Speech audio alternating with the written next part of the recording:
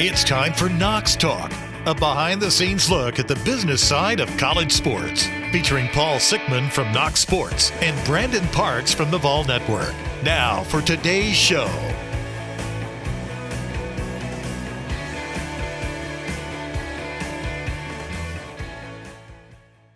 Welcome to another edition of Knox Talk. Today is Wednesday, the 21st of September, and as always, I am joined by my good friend Brandon Parks from the University of Tennessee on Rocky Top. Good afternoon, Brandon. Hey, Paul, your head is so big right now. You got that big win on the road. Backup quarterback comes in and saves the day. I thought we might have to reschedule. You might need to recuperate after this past weekend. Well, I do need to recuperate, but that's because we won the game. Like we always predicted, Buddy Rowe, our teams are combined 6-0. We knew that was going to be the case, right? We always knew we were 6-0. I think the last time that our two teams had been 3-0 apiece was 1998. Why don't we just do that again? It's been a while, and we know where we ended up on that special year. I'll take it. I'll take a loss to Tennessee in the national championship game. Let's go. Well, since both of us are halfway to bowl eligibility, I thought we would be a good idea today to talk about where college football is with the bowl situation. And, if the expansion came out of nowhere, it seems like we've been talking, then we kind of went away, and then blam, it happened. We got to 12.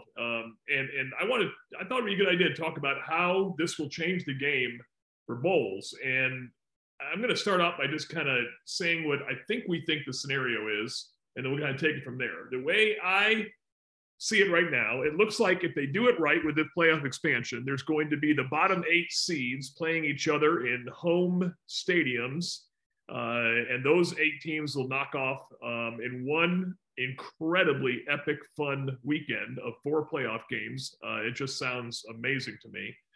And then a few weeks later, there'll be a next round. Maybe they'll do it in back-to-back weeks, but immaterial. The next week they'll have the next round, which is now you've got a round of 8.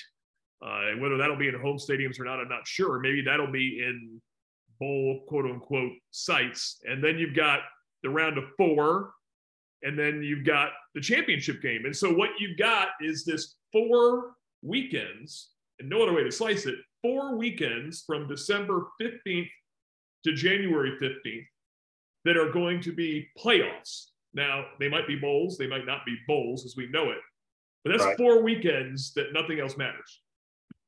Extraordinary television, made for television type playoffs. And the thought around playing on the college campuses, I think is huge, because you obviously have the weather impact. Who wants to play in Ann Arbor, Michigan in mid-December? Who wants to play in South Florida in mid-December? But you've got to position yourself accordingly to get into that playoff to be able to achieve some of those goals. But I think it was inevitable that we were going to move out to the 12-team playoff. And I think it's time to do it. Now, as I understand it, currently it's set to take place in 2026, but there's also a movement amongst the commissioners to potentially implement it in 2024. And I'm assuming that's going to play right into some TV rights agreements and things like that. So, yeah, I agree. So I saw that. And so the question about the bowls, the reason I bring that up, those 4 weekends, is because the bowls are worried right now that they're irrelevant, right? There's a certain number of them that are irrelevant. And I heard this take, and I would like to give credit, but I can't remember where I heard it. But I want to echo it because I love the concept, and that is that a vast majority of bowls and sites to go to a preseason format, and the concept there would be wherever you finish the year determines how you get invited to that next year's opening day, and so you'd have 24 bowl games that would take place in that week 0 and week 1 time frame, where you're going to a neutral site, your team hasn't lost, your fans are ravenous for football, and the ticket sales are not a problem. The sites are fun, and I think the bowl games would be able to shift then. And then the idea there is that all those bowl games would do very, very well, and then you'd still have some postseason holes. You could have, the group of 5 championship winners might play some runner-ups from some championship games that don't make the playoffs. I still think to me, do you like that format, Brandon? No, I like both. And in some ways we have a little bit of that now when you look at Atlanta for opening weekend, and Chick-fil-A there at Mercedes-Benz has been hosting essentially a back-to-back season opening game. So I think this past a month ago, we played a Saturday game, then they came back and played, may have been a Monday game. But you have got a couple of host cities around the country that do host some of these neutral site games. Dallas also comes to mind as another place that seems to be hosting in season, actually, in some preseason games during college football season. So I like that. And the other thought I had relative to what goes on in December than in January, and when we rolled out the whole playoff to begin with, we were asking the same questions. Will the college football playoff ruin the bowl system? And it's not really done so. Now we're adding more teams to it, and we may be looking at playing some of these games on campuses. But tell me if I'm wrong on this. If you're a 7-win team that's happy to be going bowling, and you're doing so near that Christmas holiday, New Year's break, it's something traditionally a lot of college football fans have done over the years as far as following their teams to a bowl game. Do you, as a fan, if you don't make it into that playoff, are you any less motivated to want to follow your team to a destination over the holidays? I think that if you had said, would a 4-team playoff hurt the bowl system? I think we've heard the answer is probably not. But there's two things happening in play. I'll answer your question. Yes, I do think it will hurt them. I think it'll hurt them a lot. And I think that having a 12-team incredibly mega weekend of playoffs followed by another mega weekend of playoffs, I think the bowl games are in trouble. And I think that the second piece here is the whole NIL players opting out bowl situation is making it really difficult as well. And I think that's where this, the concept that I heard, this preseason concept where all these, because I don't want the bowl games to go away. The coaches have always talked about it from their perspective. They want a reward. Well, if the reward is preseason, it's still a reward. They get to go to this city, they get to get their gift, they get to have an incredible time, and they get to play a game. But the game is meaningful. There's no opt-outs and everyone's in. So that concept is good. But I still think, yes, there is room for some bowls at the end. And I think that they could still kind of work their way around this 12-team mess that we're getting into. Because I love it. I love the whole 12-team playoff concept. I'm so sick and tired of the same 4 teams or 5 teams or 6 teams playing for 4 spots that we've been in for the last 10 years. I wish it was around in the 90s. We could have won 9 national championships, but it's around now, so we don't. But I think that we've got to shift it up to make it work. Because to answer your question, no, I don't think the bowl games can survive the 12-team playoff. I don't think that the system we have now survives it. Well, and certainly those that don't offer a destination city, a warm destination city to go bowling in, because there are a number of those bowl games that are hosted in milder weather. Let's just say that. The Pinstripe Bowl is just can't be more fun. When you think about December 20th in New York, where it's snowing sideways. Hey, congratulations on a great season. Welcome to the Big Apple. Hey, that's what I'm saying, though. The real advantage, if you're Penn State or Michigan or Ohio State and you get to host a college football playoff round on your campus and take your weather elements into it, that's a home field advantage. But to me, and I'd love to get your take on this, I probably enjoy as much of the September month of college football as I do any month that the game is played. Even into December and January when everything's decided, the pageantry around the kickoff to the season, the enthusiasm and interest that you have on a nationwide level, and then just seeing all that play out on your campus, to me that's what I enjoy the most about it. And I agree, and I think that's inarguable. But I mean, let's look at some teams that lost. LSU lost on opening day to us in the debut of Brian Kelly. Then they went home and played a FCS opponent, sold it out, and the fans were crazy. Yeah. So my point is it didn't take away, right? I mean, LSU fans still believe there's hope. You lose one game, the season is literally not over. I mean, in college football, that's the beauty of college football now. And with a 12-team playoff, that beauty is even exacerbated because you can lose a game or 2. Or I guess if you're in the SEC, you get exceptions. You can lose 3 or 4 and still make it because you're in the SEC. The rest of the country but you can lose a non-conference game still win your conference and find your way into the playoffs. That's exactly right. And so that's why I think this early season thing is the way to go. I really do. I don't think the bowl system, especially with opt-outs. I mean, if you're let's say you're Central Michigan and you have a special quarterback and that guy goes all the way through and you're 12-0 and you're going to go to what you think is a reward and your quarterback says, "No, I'm going pro, I'm out." What is that team? Right? I mean, the bowl season has been gutted by this opt-out. I mean, Florida played last year with like 7 opt-outs, and so they were playing a game that they didn't even have the same team. Half their starters weren't playing by choice. Yeah, we had impact in the Music City Bowl as well with players opting out to get ready for the draft. At some point, do you think if there are bowls that continue in the postseason play, where those student athletes are then incentivized to play in some form or fashion? Yeah, well, they're going to be. They're going to play in the playoff games, right? I mean, they're not going to. We haven't seen a single player yet. I don't think. Maybe I don't remember it, but no player has opted out of a playoff game yet, have they? Not to my knowledge. Yeah. So, and maybe in the era of NIL, do they opt out? I don't know. I mean, it's a whole different mindset for a player now than it was 2 years ago, 5 years ago, and certainly, 8 years ago. So maybe you have a player out there that is such a me guy that they opt out the playoff game. Holy smokes. But, oh my God. Right? But we're talking about never say never. Never say never. No, you're right. And to your point, so if it's a bowl game and again, it puts so much pressure on the bowl revenue wise, you're asking a bowl game that is not a playoff game to potentially pay more money to the school to enable no opt-outs. That's what you're asking. So the sponsorship, which was, 2.5, is now got to be 3.5 because we got to take care of Tim and Tommy and Jimmy and John who were thinking about going pro. Right. Yeah. I mean, that's brutal. Brutal. Let me go back to the playoffs for a second. Let me ask you this one question. There is already a significant amount of pressure that are on all of these coaches around the country. Does the expansion of the playoff create even more pressure for those coaches? Yes. Especially those that haven't been playing in it frequently.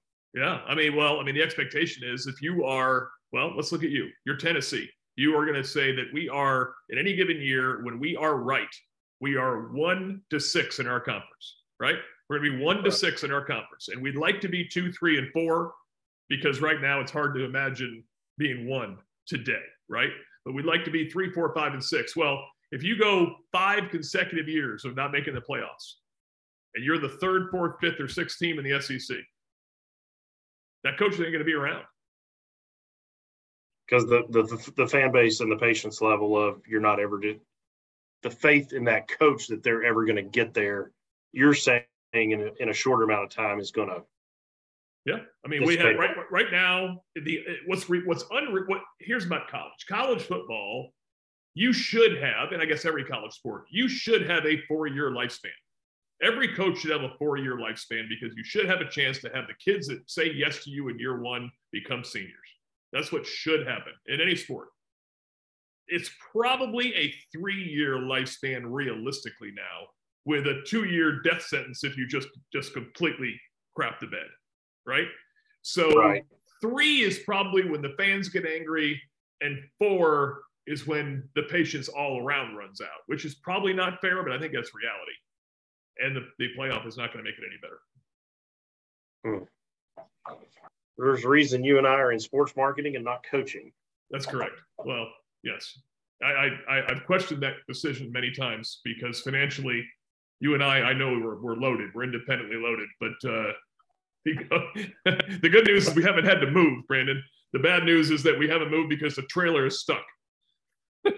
Well, we do need that one golden parachute contract. Yeah, we haven't gotten that yet. Our contract here is coming.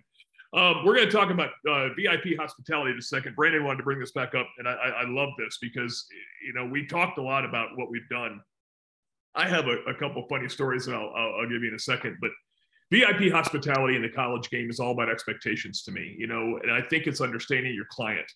And we talked about some different examples, but I think one of the things that we didn't say last time is when you have a client and you're trying to take care of them, you've got to understand what their experience has been.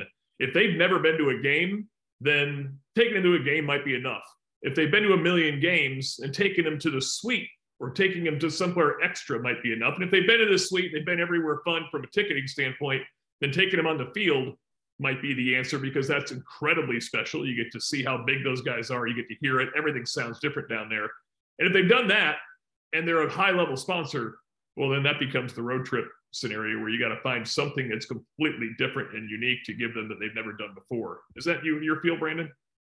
Yeah, there's degrees of experiential opportunities. And we've got obviously some big home football games coming up. And so that's on our radar right now, where we've got partners coming to campus from out of town, and we're looking at different opportunities and things like that we can do. And, generally speaking, it still goes back to that behind the scenes type of experience. And it's, talk about layering of degrees like what you're talking about. So it's one thing for us to do a tour of the football stadium in mid-July when nothing's going on. It's another thing to walk a group of people into that locker room when they're actually hanging the jerseys in the locker, when the field is being painted with the orange and white checkerboard paint. And so we're into that mode at this point in the year. And I have just exactly what you said. Probably the reason I wanted to bring it up is this weekend's the Florida game. So every client of all levels are trying to figure out how they get in town, what can they do unique with their customers, are there unique experiences that they can have internally with their staff members. And so there are varying degrees of hospitality that's going on. And, a larger client is coming in for a private lunch on Friday with our Voice of the Vols coming by to speak to that group. We'll take them over to Neyland after they have lunch with the private tour of the football stadium. We have a fair amount of guests that are coming in that'll be a part of pregame hospitality with us. And then there'll be a select few of those guests that will go down onto the field during pregame warmups with us. And then there'll be a number of those that have tickets from us. Then they'll also have access to premium seats and suites and those kinds of things. And so what's happened is that category as a whole, as we say hospitality, tickets and hospitality, that is splintered out into all of these different inventory assets that we now have at our discretion. And on a case-by-case basis, we try to come up with a strategy that'll be unique and special and VIP for each one of those clients based on what they're trying to achieve, how many people they're trying to entertain. Yeah, and it's not just about how much they spend. It's what is their experience been. Some clients have maybe not be massive sponsors, but they've had the good fortune to do a whole bunch of things, and so you giving them that normal thing won't feel special to them. But it doesn't always have to be. It doesn't always have to be crazy. It just has to be unique to them. You have to really think about it as case by case basis. I was going to tell you. This is not maybe on the same vein, but I was this a long time ago when I was working for the local football team. I had taken a group of 20 clients up to on an out-of-town trip. So I had 20 folks on the team playing with me. We go to this other city. We have dinner. We had just our owner had just given us corporate credit cards for the very first time. He told us we have, here is your set limit. And we said, great. And there was 3 of us that got these corporate credit cards, the marketing guy, the ticketing guy, and the PR guy. So the marketing guy, this idiot, is up there entertaining people. Oh, boy. I knew what the limit was, but I take people out to dinner. We're having drinks, and then dinner comes, and at the end of dinner, the waiter comes up to me with the corporate credit card I had just given him, 1 week old, and he cuts the card in front of me and my 20 guests. The server cut the card. So I take him by the shirt collar and I drag him outside where I didn't realize it was glass, and I start MFing him and finger pointing in the chest, and it was a terrible situation probably for my clients to watch, but I'm like, I can't. Well, it turns out our owner, he put a limit combined for all of us on this card. And the PR guy had been staying in the hotel advancing for a week, so he ran up the bill. The ticket guy put a whole bunch of tickets on the card. So by the time I got it, I had like $6 left to entertain my clients. So I had to tear my card. That's corporate hospitality at its finest there, when you're taking someone out and a group of 20 and you get your corporate Buccaneer card chewed up in front of you. How about that, Brandon? Not just declined, cut up. Yeah, I mean, go to the next level. Don't just say, don't take me outside and whisper to me, do you have another card, sir? Go ahead and just chop that bitch up right in front of the whole clients. It was awesome. One thing I was going to mention on this topic, and sometimes there's the old saying of having too many meetings and thinking something through too much. And sometimes the most basic of ideas can be the most effective. We had one in the fall during spring camp where our bank, our official bank, had 30 customers and clients come out and they attended the last 30 minutes of football practice. Mm-hmm. And you think about those football practices in fall camp, those things drag on for hours, feels like days. And after you've done probably 15, 20, 30 minutes, it's probably enough time. But we worked it out with the school. So the bank brought the clients out to the last 30 minutes of practice. And then as soon as his practice was over, before he spoke to the media or anyone else, Coach Heupel comes over and basically takes 10 minutes just to do a Q&A with this group. And they did it in the end zone of the practice field. Great one-on-one, sort of an intimate setting with him, certainly in his element on the football field. And then we took the group up into the football complex, into a room. We have a Peyton Manning room here that has a lot of his memorabilia in it. And so we had a lunch there and had the recruiting coordinator come by and talk about football recruiting and everything that goes into recruiting on really a day in and day out basis. Simple concept, huge impact.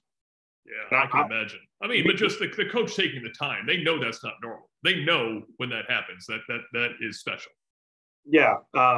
So, I would just say for all the times that I have worked and gone through details after details after details, this was one of the most simplest events we've ever put together, and probably had as much impact, if not more impact, than anything I've done for the bank thus far. So sometimes it just proves if we just lean on our most basic assets and access and things that we have like that, it makes an impact from a client standpoint. It's not even game day. I'll give you another example of something that didn't go as badly as the credit card chew up. But I had taken a client. I had heard from the secretary and the other people that I was entertaining. I was entertaining the president of a grocery store, and I had heard that he and his wife were deeply Christian people, and it was just fine. And so I had planned a weekend. This was a long time ago when the Carolina Panthers were just coming into existence, and the Panthers were playing their first games in Clemson Stadium. They were playing Memorial Stadium in Clemson. And so we went up there, and I took him out to dinner.